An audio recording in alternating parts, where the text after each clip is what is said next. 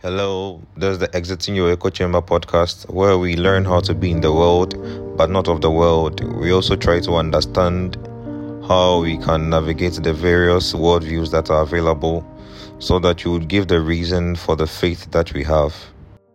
Let's pray. Father, we thank you for another moment you've given to us, even as we get to learn how to engage seemingly competitive and other strange ideas that are all over the place. We're asking that you give us grace and your wisdom abound even in our conversation, and we are trusting you, O God, to be able to win the world for you because we bring every thought and every argument under the subjection of Christ in the mighty name of Jesus. Amen. Amen. Yes, after having the discussion last week about truth and all that, one idea that came to mind was worldview, right? And I felt when we use religion, that is when the sciences try to evade scrutiny. But when we use the term worldview, it kind of captures a lot more. So I want to find out from us. I mean, have you come across this term, and what are our thoughts on worldview? What do you understand by that? And do you think it best represents what we are trying to, achieve instead of the use of religion, which, in my estimation, what do you call it? It's captures just a fraction, and yeah. So, however, I can give it a go for us, and you take it from there. Yeah. So the whole worldview thing, have you come across? What are your thoughts? What's a worldview to you, and do you think it captures the broader argument, a broader scope, what we've been discussing so far?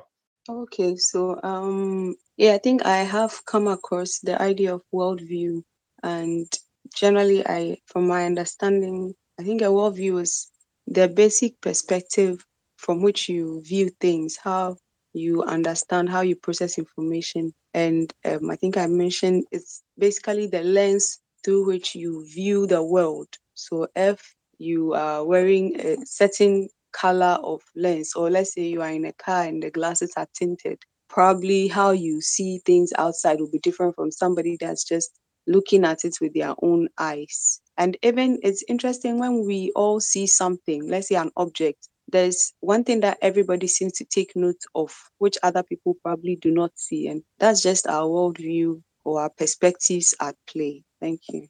Yeah, worldviews are perspective at play.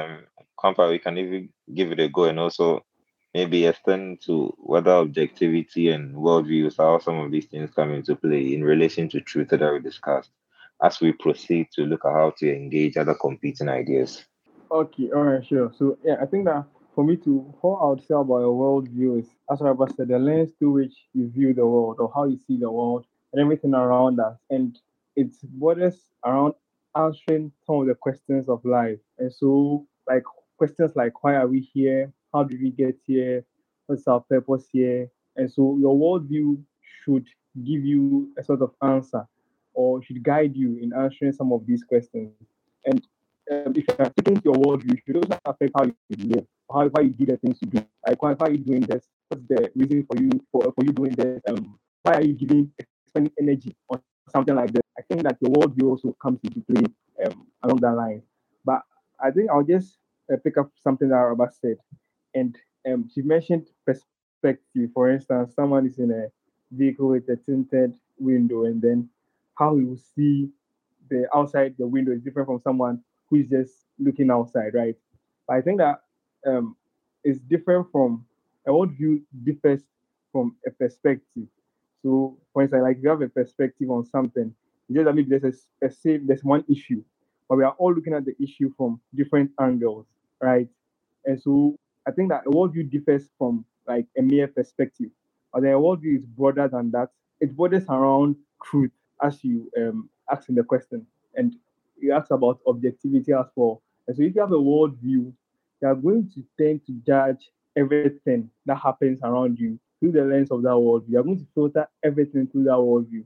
Anything that happens, I'm going to try to find a way to make sure that your worldview can answer the question of whatever happens in this life. And so it becomes a bit problematic. For instance, if you say that a worldview is, that's why I don't like analogies. Some of the analogies can break down at a point, but if you say like a worldview is like the lens you're wearing. If you're wearing like a green lens, then you're going to see everything like colored green.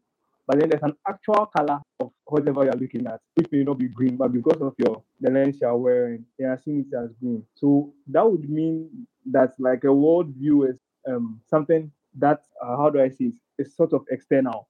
It doesn't really allow you to look at things the way they really are, but it's just a way of you. It doesn't allow you to look at things for how they really are, but you are just judging everything through your worldview. I don't think that's what a worldview is necessarily. A worldview is looking at everything that happens in life or everything that happens around you. And then your worldview should be able to answer the questions around that, and it should be able to give you meaningful answers to that. And so, even if you have a certain worldview and you're judging everything to that worldview, you could be very wrong. You could be very wrong on that one. But then the truth also, I'm losing my thought of it. I'm talking too much. I'm just going in a certain direction. What I'm trying to say is that if you have a worldview, this is the truth, and then you have a worldview, you're looking at the truth. Now, is your worldview going to distort the truth you are looking at, or you're going to try to make sure that your worldview can mold the truth in a certain way that it wouldn't conflict with your worldview, right? And so, if you are doing something like that, then you're not really being true to you're not really being truthful, honest as an individual. But then, when you look at every situation, look at the truth, the worldview should be able to give you meaningful answers. Even though sometimes you cannot answer fully everything that you see, I should be able to give you some sort of meaningful answers to whatever you're looking at. I don't know if that's okay because I lost my thought a bit along the line. Yeah, that's fine. Ara, you want to make any comments on conference submission? Well, I'm thinking that I think we already said that the worldview is the lens through which we view things, and he's saying that well, if you have that, let's say maybe green lens, then it means you are going to try to one, it means that you're not going to see things for what they really are, and two, it means that you are going to try to align everything to how you view things. I think that's where the whole idea of truth comes in, and we are thinking that okay, so maybe there's a particular worldview that is the truth that we want to go with. I don't know if I'm making sense, but I think that's why we are doing this exploration in the first place. We are trying to identify whether there are certain things that we have known which may not necessarily be what the things truly look like. Because if I have green glasses, I'm going to see the green things right, but I'm probably going to see the blue things differently or the yellow things differently. And then yeah, basically, so I think in a way I'm agreeing with him, but I'm saying that so that's why this conversation is important. And that is how come it's also important to look beyond how you've seen things all the time and understand that there's a real color to things and you want to, and that's the truth that we all want to try and discover. Thank you. Yeah, that's a beautiful submission. I remember, I mean, one of our past episodes, I was trying to explore the idea of whether there's a tabula rasa in the first place, but I think you showed that the idea was, as the politicians would say, was dead on arrival because it's like everyone comes from a place where they have an informed view about something in generally. So today's focus will be on engaging competing ideas. So in the first place, I mean, from our conversation so far, we've been exploring the whole idea of now we have people are looking at the same thing, right? But with different lenses. And in in in this case, in this case, if we find that well, they are looking at basically the same thing, but because of their lenses, they are, let's say, given a different description for us. Do we, first of all, too, I mean, I want us to see whether there's any justification in the idea of looking at other stuff as competing. Do we see these things as competing? Is it a best way to frame it? Because we are basically looking at the same thing. Do you want to say they are competing? Is this the best way to go about? I mean, to conceptualize it here. That's the point I want to make here. Is this the best way to conceptualize other ideas that come as being competing? Anyone which really can give it a go, then the next person can follow. Okay. I'm thinking that probably we are using the word competing loosely to say that maybe these are different views about the same thing, not competing as a well they are. Okay, well, it's a thought. I mean, I answer, I feel that well, you could say that they are competing because well, one will be trying to say, I mean, still going with the green lens thing. Then somebody that's looking at something. I'm not very good with color combinations and the like, but I'm thinking if you're looking at something yellow from the green lens, it's going to have a different color. And somebody with the blue looking at yellow is probably going to see it green or something. So we will say that this thing is one object, but everybody has a different color that they are saying it is. But normally, then it shouldn't be competing, because we should start from the perspective that, okay, we acknowledge that we have different lenses. So probably the colors are going to be different. How about we go deeper and try to find what truly is the color? Regardless, whatever lens we are looking at it through, at the objects through, what truly is the color of the object that we are looking at? And in that way, we will not see that we are competing. It would be more of, okay, this is what I see, this is what you see, but we want to find the true color. We want to go further and discover what this thing truly is. And we would not be competing. Maybe we can be collaborating to find what the true color is. I don't know if I'm making some sense. Yeah, thank you. Yeah, collaboration is very good. Comfort can come in. I mean, and if you want to pick off any point I ever made, you're free to do so. Yeah, sure. So I think that for me, I'll take it from this angle that what's the purpose of a worldview, right? So I think that for me, the purpose of a worldview should be able to guide you on as to how to live your life. And then I think that personally, I think that the worldview that I have, if everybody else had that worldview and lived their life according to that worldview, then the world would be a much better place. We would have far fewer problems in our society than we actually have. And so, in that sense, I think that worldviews are competing in a way, because somebody else also with another worldview would probably also think that if everybody else had their worldview, then the society or life would be much better generally. Like our societies would be better, would have good things, everything would flourish. And so that's the same way that I also think that if everybody subscribe to my worldview, then our society will be a much better place than having people believe, differently from how I do. And so in that sense, I do think that worldviews are, whether they like it or not, competing. Interesting. So it's basically all of us are on the market. I mean, this brings a very deeper question. So, Kwamfa, are we saying that okay? I mean, there's a truth component that we all want to get to, right? So maybe my Yeah. question is moot, but we are getting the impression that I mean, regardless, if all of us align to, I mean, remember that we have Echo Chambers, the where we built our as the foundation for this discussion, right? And these ideas kind of tie together. So, can we safely say that, well, at the end of the day, if we are able to mandate that all of us subscribe to a single and a particular worldview, then we will be good as a people, as human beings. I think if it were that easy, it would be a good idea. But I think that human beings, God made us free creatures, and so we have the right to choose wherever we want to be. And so, if someone is trying to mandate a particular worldview, why are you doing that in the first place? If your worldview is strong enough to be able to convince people that this is the truth and this is how they should live their life, I don't think you need to mandate it. You only mandate it when you think that people would go, contrary to it. And that if people went contrary to it, you wouldn't be happy about it. And so because of that, you're trying to force it down on people. And even when you do that, people are not going to truly, subscribe to you, but they're only going to do that because they're doing it out of fear. But when you look at the worldview that we belong to as Christians, even God did not push down salvation down our throat, right? He gave us the free choice to whether accept it or reject it, even though he knows that that is the best thing for human beings. He has made us free creatures, and then he has given us the choice to choose or reject it, to either accept or reject the gift that he's given to us. And so, if God is even doing that, then why would human beings try to, mandate a certain worldview? And because whenever human beings try to do things, we tend to create problems. It is going to create more problems than solutions. Because once every time you try to mandate people to do something, people will rise up and try and do the opposite.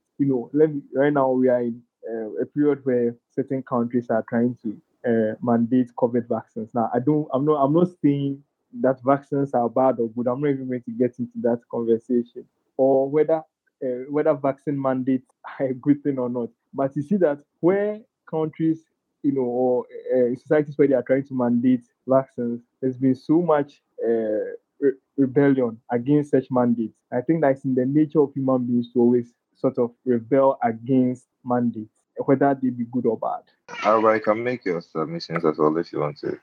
Okay, well, I'm thinking that it's not likely that we will all have the same worldview. I mean, at each point in time, even among children brought up by the same parents, maybe they they went to the same schools, the same communities, the same religion, whatever. They would still have different views about certain things. But then I think that doesn't derogate from the fact that there is I don't want to say there is a certain truth. I mean, even the fact that you have said, I mean, if you say that there is no truth, it's a statement you have made that there's nothing like truth.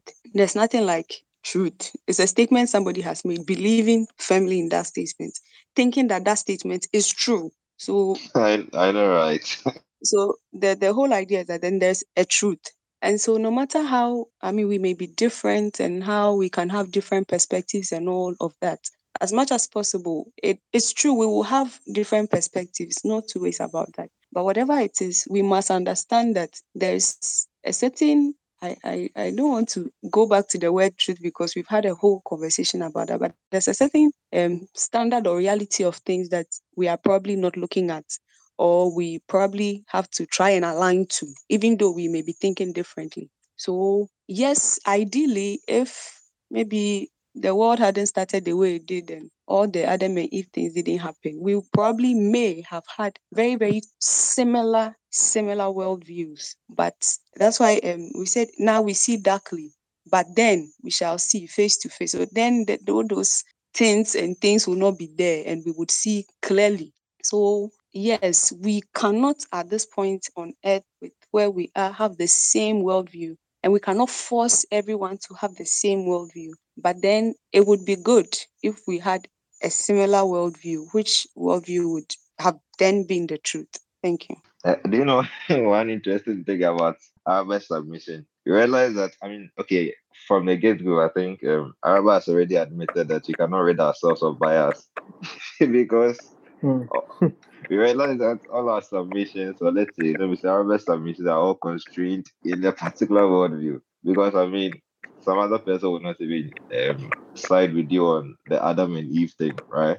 So it gets interesting over here. So I think I think I just wanted us to establish whether there's legitimacy in our question in the first place, whether the whole thing about competing ideas and by extension competing worldviews and extending a little more further, competing echo chambers is legitimate.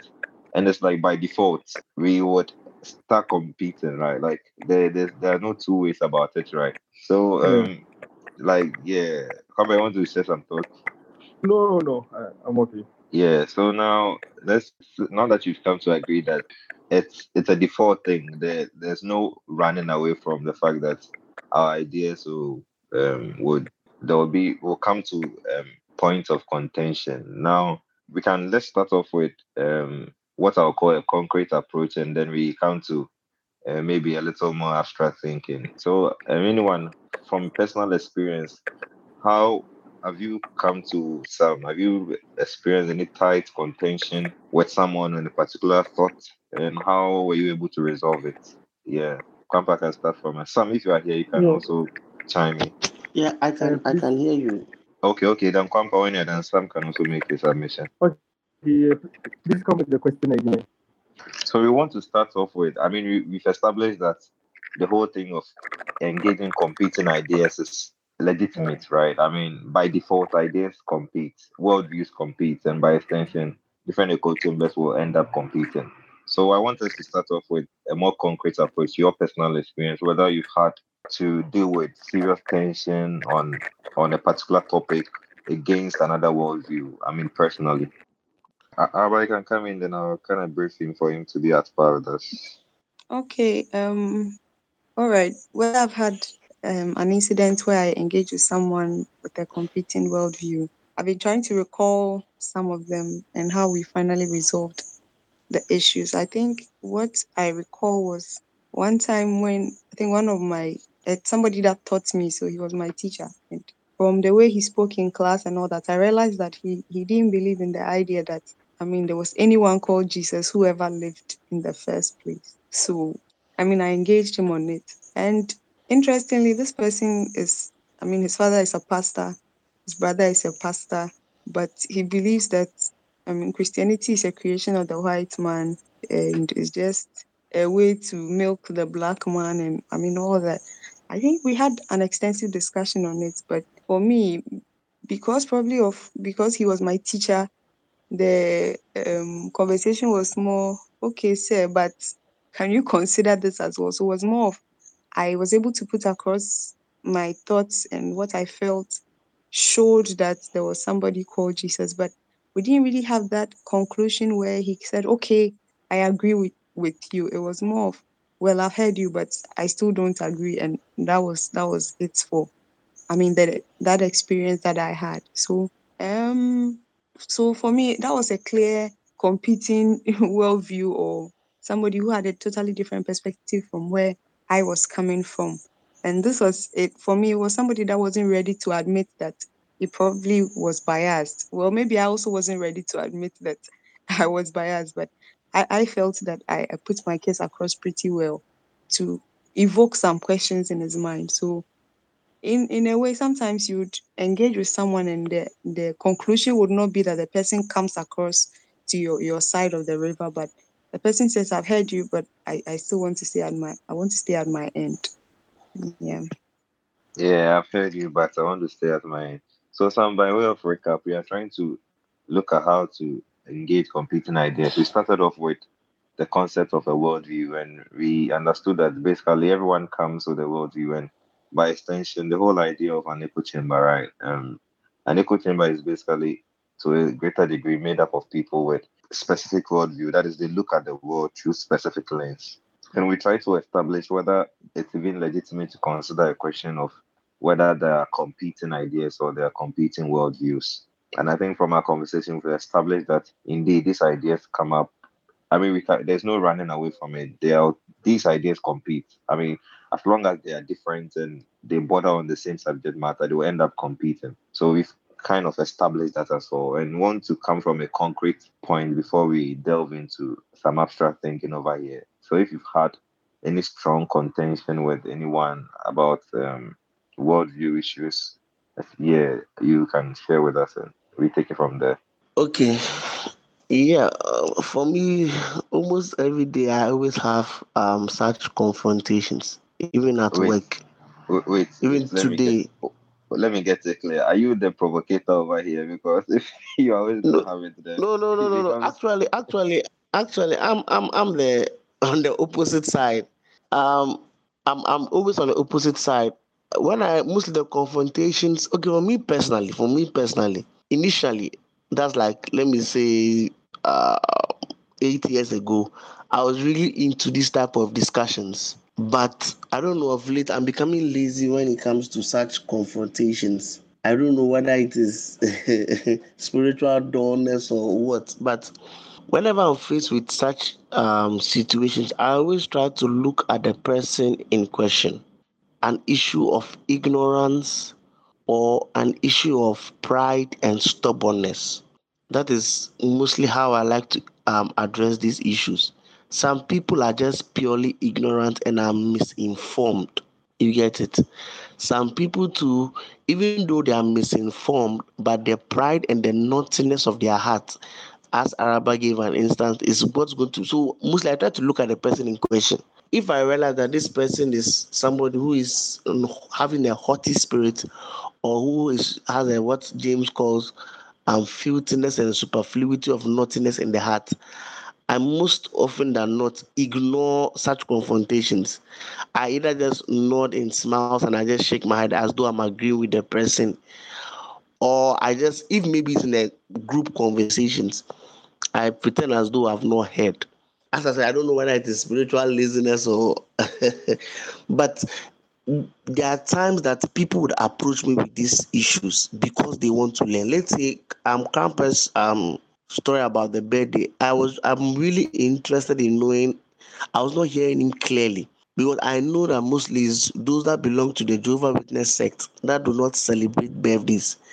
And when I asked the friend, she was like, the only two or three birthdays in the Bible ended up in a bad way. And I think Grandpa did not add Esther, the King Hazarus, when he was having his birthday party, which lasted for I think 120 days. If I would have said when I grew up, I want to be like him. But he mentioned something about Job and I think Jeremiah, I was not sure. I was really interested in what he had to say. So if somebody comes to me with this, maybe somebody was just passing by and he heard somebody say something like this, and maybe he comes to me that what do I think about this opinion? I will be really interested in sitting down to explain or to peruse each example the person gives. For example, I heard him saying something about Job. Job cursing the day he was born. If somebody came to me with this, you need to know the context we are talking about. You need to know what happened for Job to curse the day he was born. So I don't know how that can be a legitimate reason not to celebrate birthday. And since we are talking about worldview, what do you mean by celebrating your birthday in the first place? Because for some people, celebration is going out with friends, drinking, eating, dancing. Some people celebrating is being indoors with family, maybe having a meal and watching a football match. So I need to know all these parameters before. And as you said, I think last week that whenever you're having such debates, we must always define our terms. When we say celebrating, what do you have in mind? Do you have King Hazeros type of view that I come to do a 120 days birthday party or what? So if people are coming like this with genuine desire to know my opinion or to know what the word of God has to say, I would engage in such people. In fact, I am looking for more of such people to learn, because interestingly they say a lot of things, like as Grandpa was saying about I want to know whether it was Jeremiah. I'm really into, because I've not heard that one before. It really sharpens me up. It really makes me learn. It really challenges me to also go back and do more Berea kind of study. But then, as I started reading about Jesus, and I realized that many people ask questions not because they want to know. In fact, I think one day you said that we will look at how Jesus addressed people that came to approach him. And thank God for the Bible. Many a times when the Pharisees and the scribes were coming to ask Jesus a question, there's mostly a verse that starts with like, and they seeking to tempt Jesus, they asked him, should we pay taxes? They seeking to tempt Jesus, they asked him, if a man had a wife and he died and his 7 brothers. So you would realize that the motive of their question was not because they wanted to learn. So if I'm seeing somebody like this who is coming to me, and by the grace of God, I'm able to discern by the Spirit or by experience, by interacting with people, that this person is not coming to learn, but this person is coming with a naughty and a haughty spirit, I would hardly ever engage such discussions. Because Paul says that Charlie, we should flee away from such useless and vain arguments. So me in particular, I don't know, I just don't have the energy to engage in these things.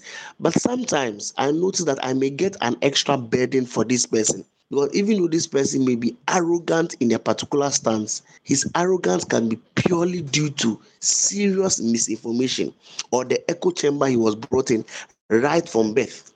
Listen, somebody said maybe believe that there's no birthday. And his idea was that since he was a child, that's what his parents told him, his community told him, his community of believers or religious sects told him. And I realized that this person is purely ignorant. I may have the burden, or God may give me the burden. Then I would want to start with prayers.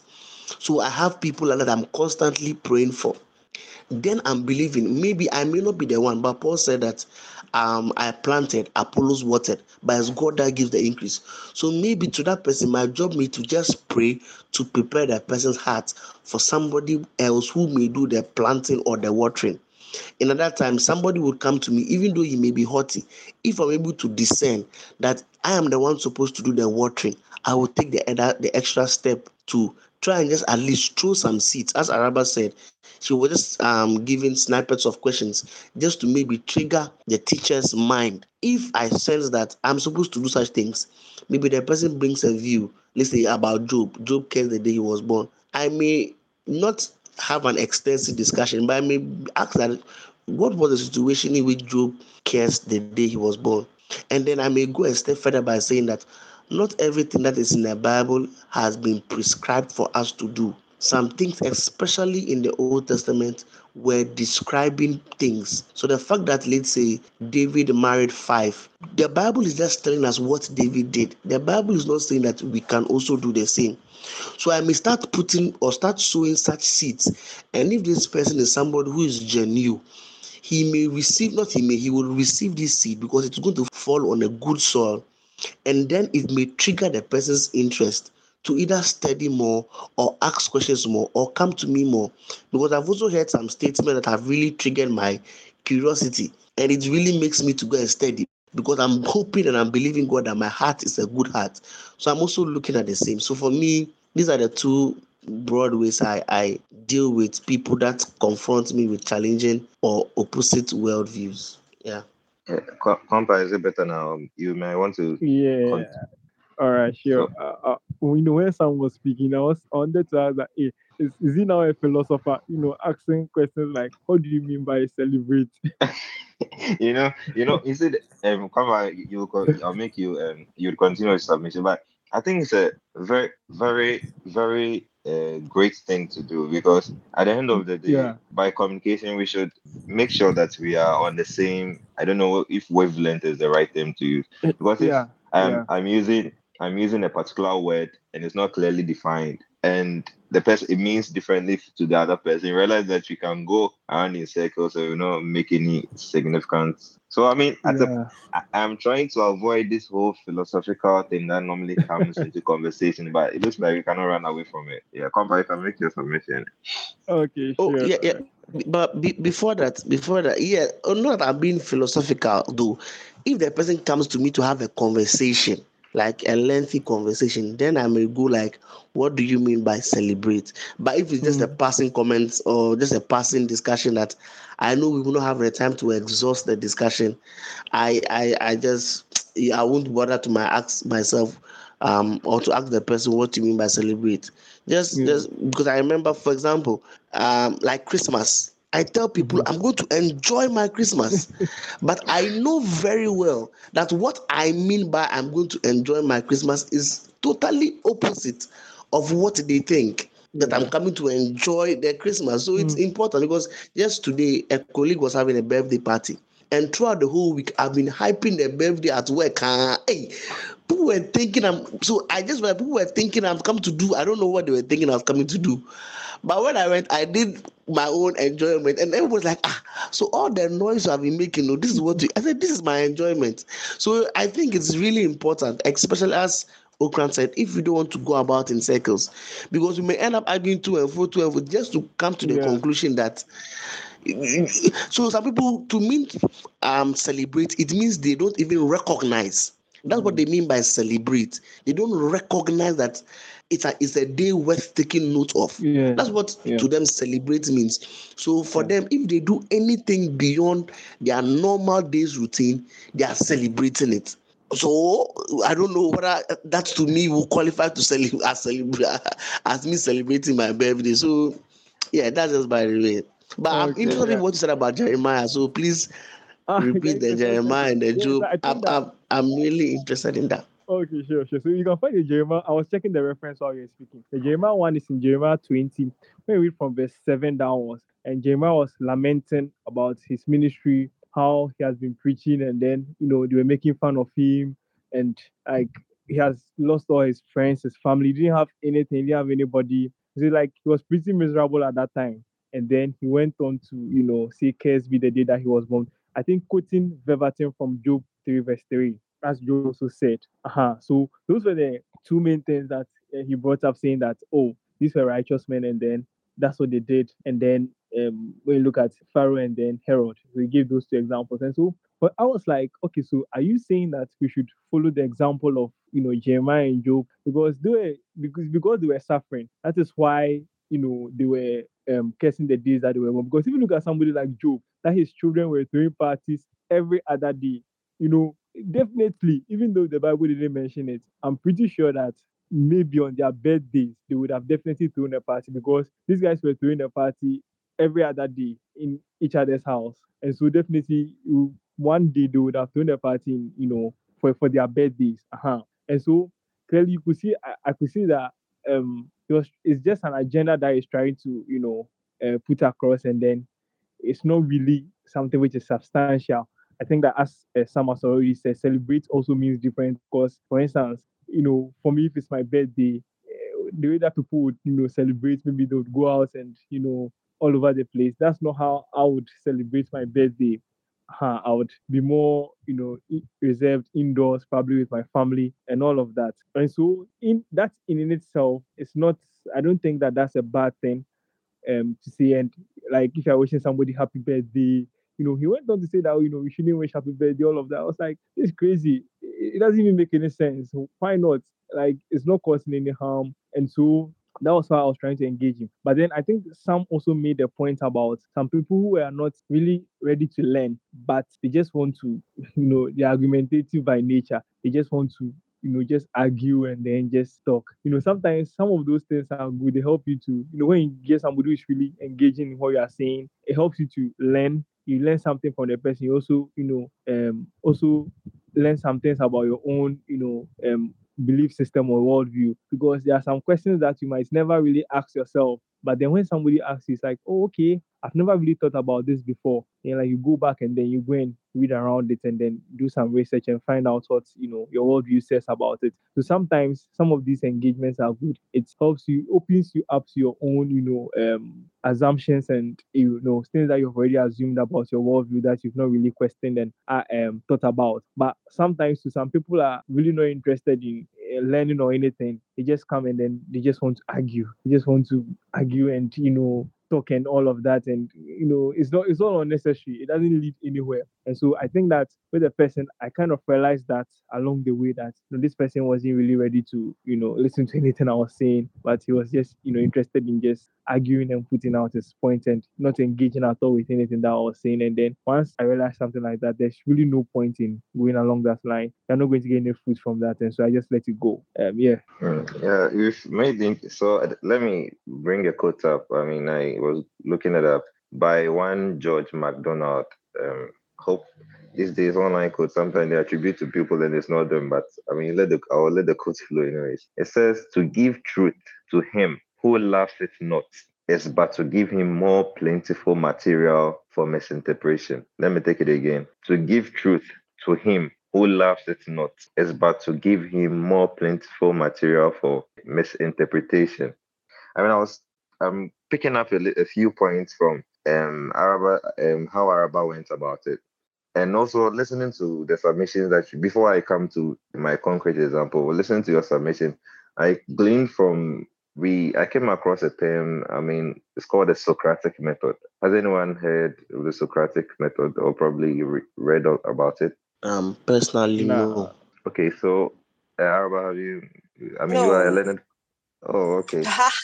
I mean, for a learned colleague, because I mean, so maybe after this, you might want to read a little more about the Socratic method. Yeah. Generally, so the Socratic method is about, roughly speaking, I might blunder it one way or the other, but roughly speaking, it's about, instead of providing answers, you rather ask questions. So I realized that all of us have been applying the Socratic method even without knowing, because I gleaned from Araba's submission that you don't necessarily, I mean, you have your points, right? But in a conversation, you try to drive the conversation by not giving answers, but rather asking questions and poking into that person's worldview.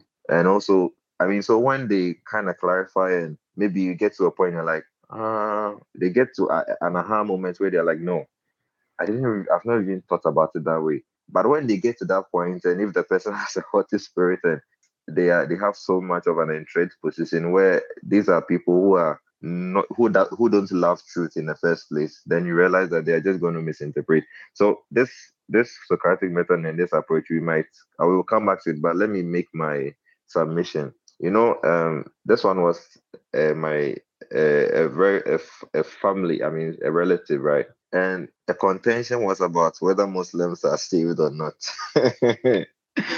And this person is a Christian, right? I mean, on face value, you'd be like, this is not even a question for debate, or this is not even a question that a Christian should be double-minded about, right? But let me lay a certain foundation for you to appreciate why such a thought is even tenable, right? First of all, this person was looking at the supposed number of Muslims we have all over the world, right? And the mere thought of these, if I'm not wrong, billions of people, right, who subscribe to the Islamic faith. I mean, according to Christianity, it is in only Jesus Christ that we have salvation. And the mere idea that these 2 billion people or billions of people are going to perish because they don't know Jesus Christ. So the person is not even coming from the back. He was not coming from the background of what the Bible teaches or what Christian theology or Christian understanding says, but it was coming from a place of just merely looking at all these people, and he couldn't just come to accept that these people are all going to perish. I mean, the conversation was pretty intense. It was it was very intense. I just couldn't believe it, but like, yeah, it was what it was. And this person, so after, I mean, listening to him, that was the background it was coming from, and to a certain, I mean, it got to a point that there was a mosque close by, and he says, if that is the case, then let me just go to the mosque and start preaching to all of them, because I'm claiming that they are going to perish because they've not received Jesus Christ. So that was this something that I mean, in my mind, I was like, I mean, there's no debate about this from Christian understanding, but you see, where such a person, I mean, such a thing could even become a topic in the first place for him, because that's one thing, that's one point, and that's the personal experience that I had, and it was pretty intense. It was pretty intense. Instead of maybe developing a heart of, let's say, a heart that weeps for them and wanting to probably intercede more for them, right? The person rather conceived the idea that no, I mean, it's never possible for all these people to perish. So you get the drift and how some of these things happen, right? Anyone want to maybe make some submissions, take it off, and we explore? Because so far, I mean, we've Yeah, already outlined. Okay, Kwampa, can go. yeah, sure. I just wanted to say something. I mean, so with something like that with the Muslim thing, there's a saying that you put your money where your mouth is. If you really truly believe that they cannot perish, why don't you also convert and then go be a Muslim? Is it? I think that would have been one angle. That's one question that I might have asked the person to see where their mind is at. Because at the end of the day, if that's what you truly believe, that you look at this number of people, okay, it's not possible. Like, it's not possible for all these people to perish by their sheer numbers. Then go and join them, because you know that they cannot perish as well. I don't know. That's what I think. Yeah, it was even Oh, coming. Okay, some you after this can go. oh no, I mean, it no. was Okay, even okay, please talk. okay. It was from the conversation. It seems to me it was coming from a deep concern for them, which was kind of misappropriated, right? That's what I was trying Mm. to say. That instead of this, rather, I mean, causing him to have maybe go down on his knees and rather intensify prayers and intercession for them. I don't know whether it was looking for an easy way out, but that's how the conversation actually. Because I mean, especially if you have very sweet and very lovely Muslim friends around you, colleagues and all that, Yeah. sometimes I mean that kind of is a compassion and misappropriate. I don't know whether to call it compassion, but I mean a compassion that doesn't lead you to prayer for such a thing. I don't know what to call it. Yeah, but that was what happened. Yeah, Sam, you can go if yeah. Okay, but before that, the quote you gave, I think there's a scripture that has the same idea. From Proverbs chapter 26, verses 4 and 5. Proverbs 26, verses 4 and 5. It says, answer not a fool according to his folly, lest you be like him, but answer a fool according to his folly, lest he be wise in his own eyes. So this one, our listeners can go and peruse the verse on their own. Proverbs 26, verse 4 and 5. It's kind of saying the same or the opposite things in one verse. So this one, it says Selah. So yes, now back to the Muslim issue. I have, let's say, 3 points about it. The first one is that um, you know, I don't know if anybody has been a culprit, but I know I've been a culprit. Sometimes when you see a nice lady engaged in prostitution or engaged in a very unhealthy lifestyle, you have, in quote, compassion for the person. But if you see someone in your eyes, or your eyes are telling you that the person is not beautiful or the person is not pretty, you don't seem to have any, in quote, compassion upon the person. It's like, oh, this nice girl, pa, you are doing this. But if the person was not, in quote, a nice girl, like, oh, you would walk past the person without having pity for the person. So I think that's what your friend is just exhibiting. The second thing is that because we are in Ghana, the word Christian has it means different things to different people. His Christianity might be because from how he was introduced that Jesus is one of the ways, or it's not really about believing in Jesus that gets you saved, but it's about living a good life that gets you saved. So we need to know his idea of Christianity and how one, in quotes, goes into heaven. But then the main thing I think is that I think because he's a Ghanaian, in the general sense, that's why he's feeling like this. Because generally, Ghanaians are really emotional and relational beings. Ghanaians, we mostly relate with things based on emotions and based on relationship. That is why it is very normal in an African or in a Ghanaian setting that when somebody sets up a business, it's most likely that it is his child or his daughter who is going to be in the business. It's mostly who's going to take over the business. It's mostly likely that when you go, the HR will be a cousin or a nephew. The general manager will be a niece, because generally we relate with people or we relate with circumstances based on emotions and based on relations. But if you go to Europe, and this is not in a generic sense, so not being specific, they are kind of professionals. If this is what you are supposed to do, this is what you're supposed to do. So it may be in a football club, the rule is do not come for training late, and your Messi comes for training late. It's irrespective of the person who is coming. The law is the law. So professionalism generally in Europe is at its peak because they follow the letter of the law, irrespective of who is coming. But we always want to look at who is coming. So if the person is a close friend or a close relative, then we want to bend the rules for the person. But if the person, you don't know the person from Adam, you are really strict in applying the rules. So the person is just being emotional, just being because of maybe the person knows somebody. But clearly, Jesus said that just as in the days of Noah, so will it be.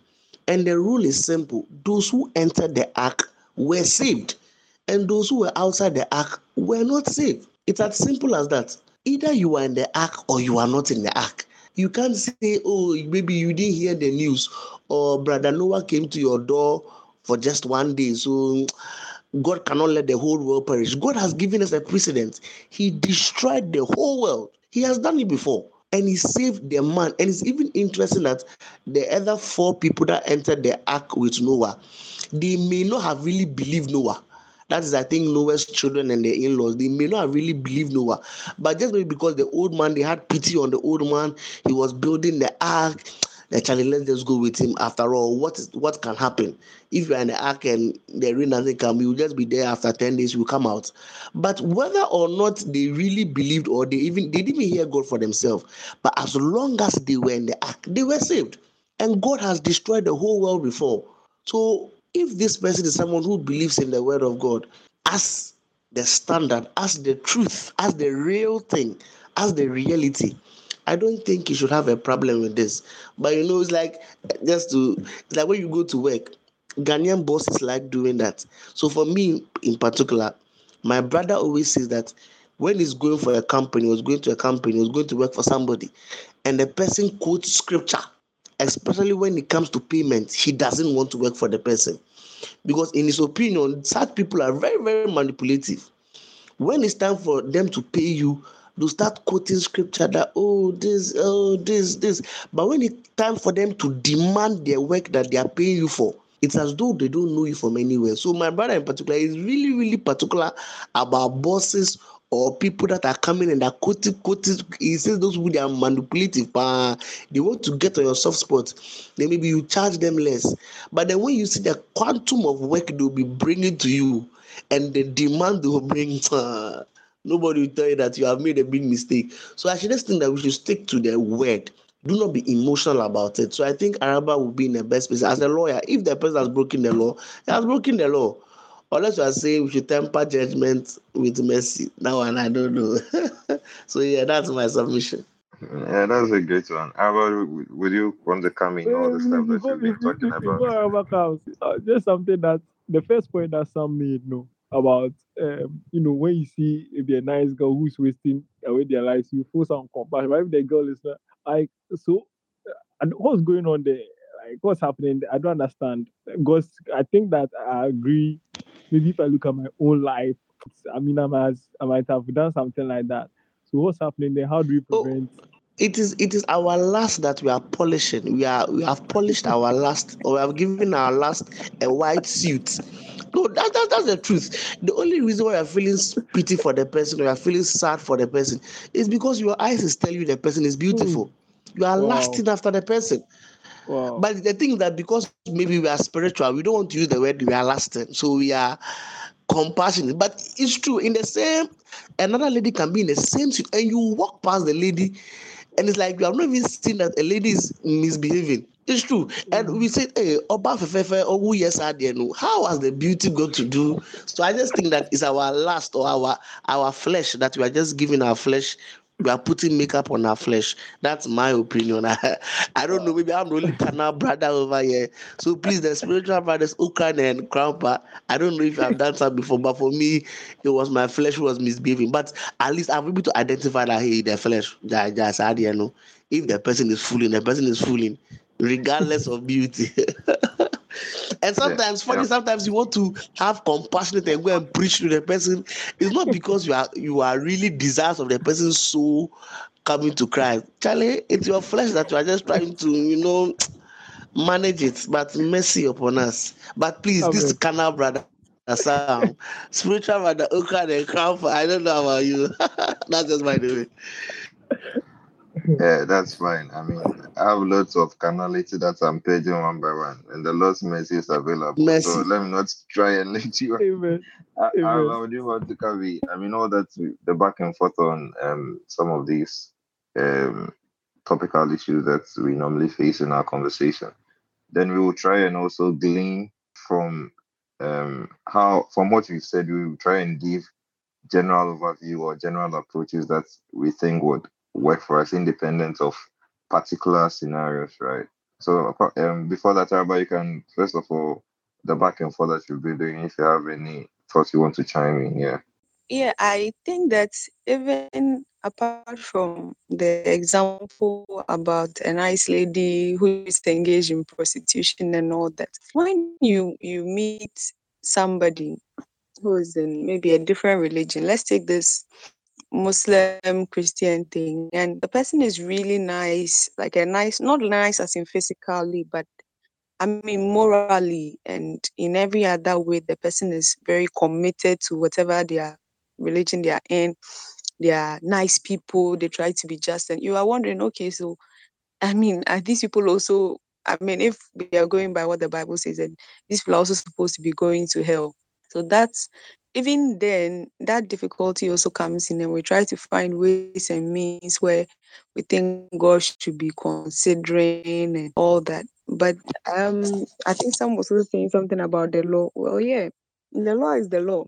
So usually the only the in I mean in our part of on earth here and with the court system, the only difference would come in, and the only favor that you may get is if the judge gives you a reduced sentence. So there's a range, On and off.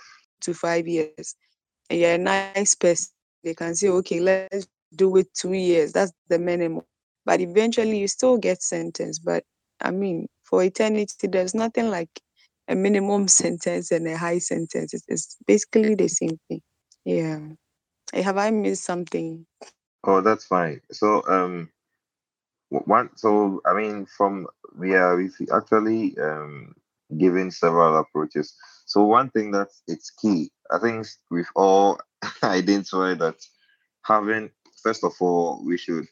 I mean, for us to even engage competing ideas, first of all, we should have first established, right, that the person is interested in knowing the truth.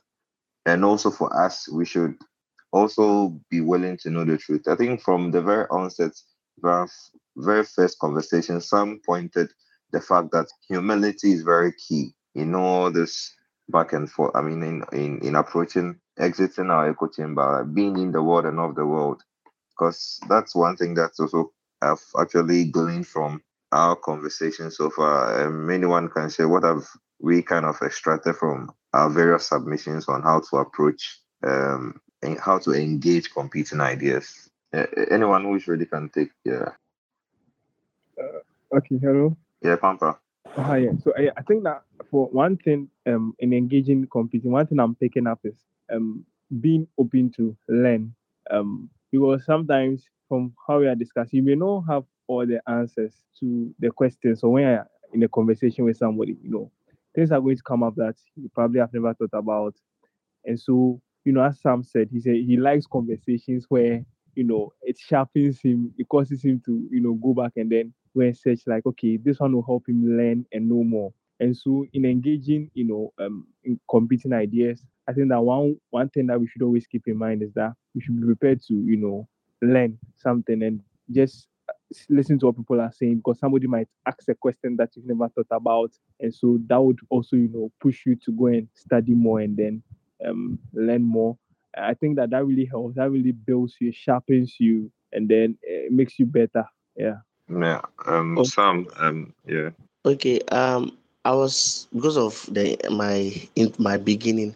I didn't really hear Arabe's full introduction, but I think she made mention of something about the glasses you are looking. So if your glasses are tinted green, it would affect what color you would see. And if I heard it correctly, I think I heard a story that's what those who sell in boutiques they do. I don't know whether it's true or the person was throwing sand in my eyes, but he said that mostly if you go to boutiques, their shop is really dark and they put some violets or some dim light over there. So that when you pick a particular shirt or a particular shoe or the product they are selling, you would think is nice. But you step out of the shop and sometimes you may not check. So until you get home, then you open it in broad daylight and you realize that the thing I saw in the shop no, is very different. If I had, I think she just reminded me that this is really really true.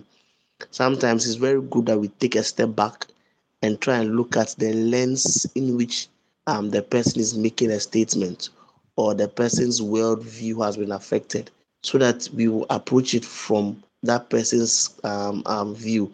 I think that's what Jesus did. That is why in coming up with a salvation issue, he decided to become man to get man's experience of what man is going through.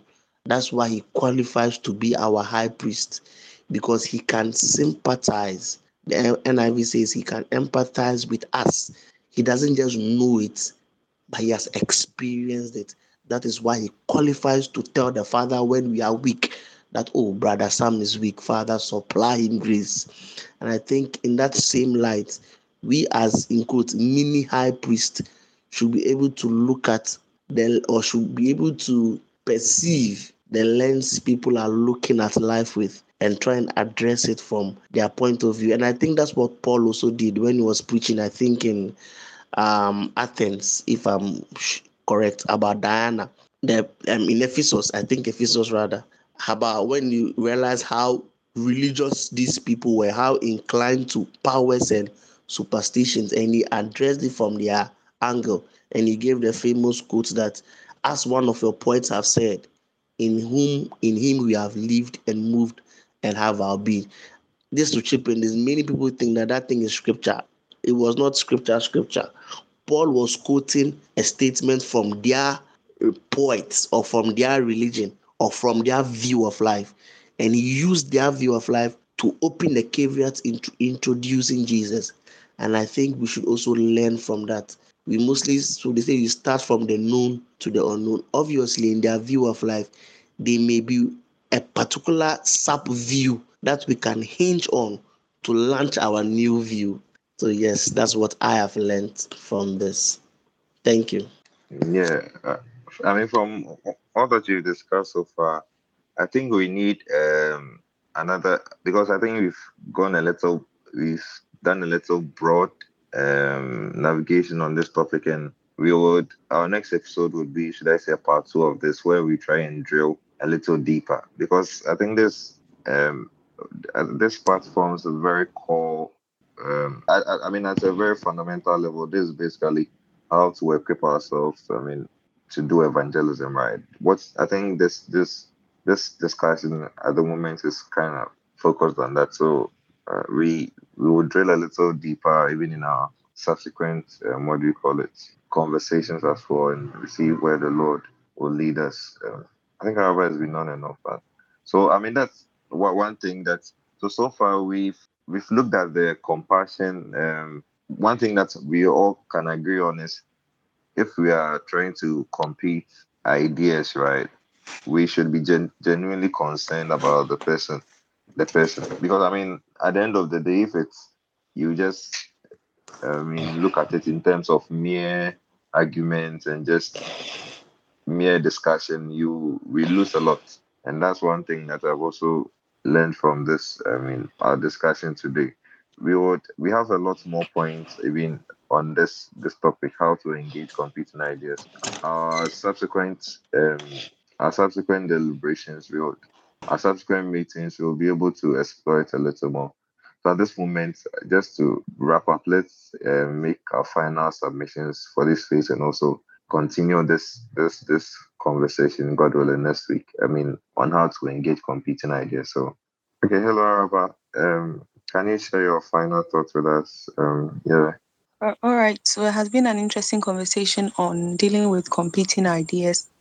I think that one thing that I'm taking off from our conversation is that um, usually you have to know why the person is asking you what they are asking. Is the person really hungry to learn? Are they interested in what you have to say, or they are just, trying to test you? Like Jesus was often tempted by the questions of the Pharisees and all that. So you'd have to know why the person is asking. And based on where the person is coming from, you can really know how to approach them and then help them. But then I also learned from, our conversation that either ways, whether the person is just trying to trap you or whatever, it helps to broaden your knowledge. It makes you begin to, it causes you to think now, okay, so I never thought this about my worldview. Maybe I have to look at this again, question why I believe what I believe, and maybe come back stronger next time. So you still learn from the experience anyway, and that helps it to come out better. Thank you. So it's been a great conversation. I think I'm taking a lot from our discussions. Yeah, thank you for your submission, Araba. Compa, you can give us a final thought for today, and yeah. Oh, okay. Yeah, so at least before I give my final thoughts, I don't know if we have time for this, or maybe we'll push it to the next meeting. I wanted to ask a question about in engaging competing ideas. Have any of us ever come across like somebody a statement or something that somebody said that really, really caused you to begin to think about your own worldview in a way that you're like, this person really has a point. Maybe what I believe is not really the truth anymore. It's like it's really caused you to question what you believe. Yeah, I think we can um, begin next week's conversation on this same topic with this question, right? Because we've considered one part of it. So I think, yeah, it's a good question too. Let's just write it, Okay. note it down, yeah, so that we begin with it.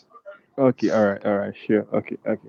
Yeah. So, my final thoughts. Yeah, I think that as we said earlier, by virtue of the fact that there are different worldviews, they are already competing in a sense because some worldviews are in direct opposition or they have conflicting ideas. So already we are already in a market space where we are competing with other worldviews.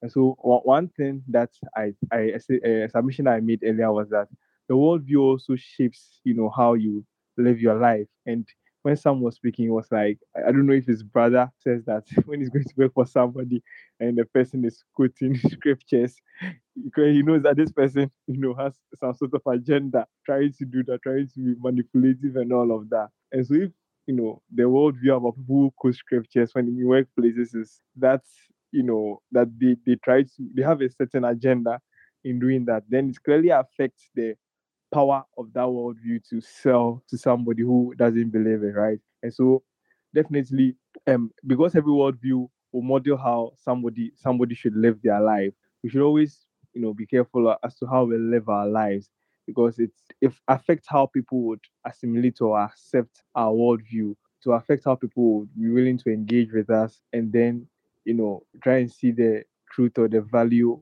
or the importance in what we are saying, or how our worldview is the right one or is the true one that they should subscribe to. I think that's the final thing I would say here. Yeah, Sam, have you given your final thoughts already? Okay.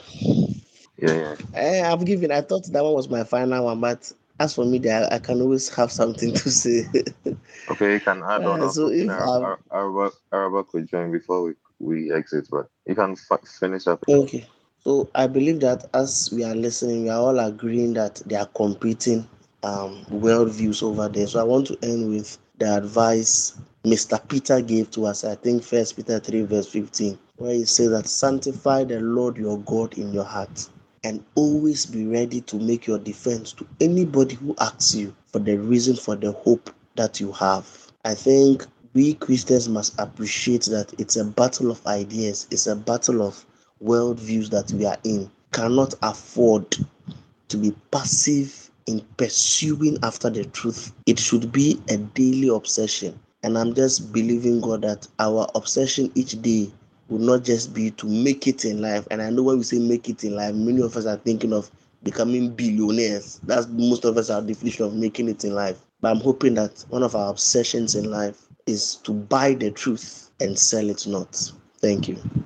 Thank you, Sam. And kindly pardon me for we've kind of extended duration as well, but I think we've had a very great time and we have so much to talk about. So on this very particular topic, so God willing, we are going to continue next week as well and start off from the question Kwampa left for this episode. And we are believing God that we are going to have a great time together. Let's have a word of prayer.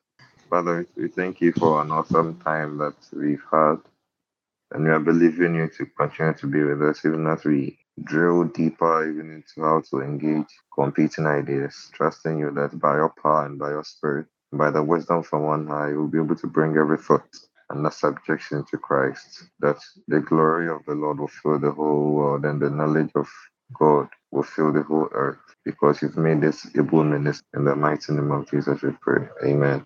Amen. Amen. We hope the conversation was an enlightening one. Stick with us and keep listening to us as we delve deeper into the subject of exiting our echo chamber and truly learning how to be in the world but not of the world in the subsequent episodes. Thank you.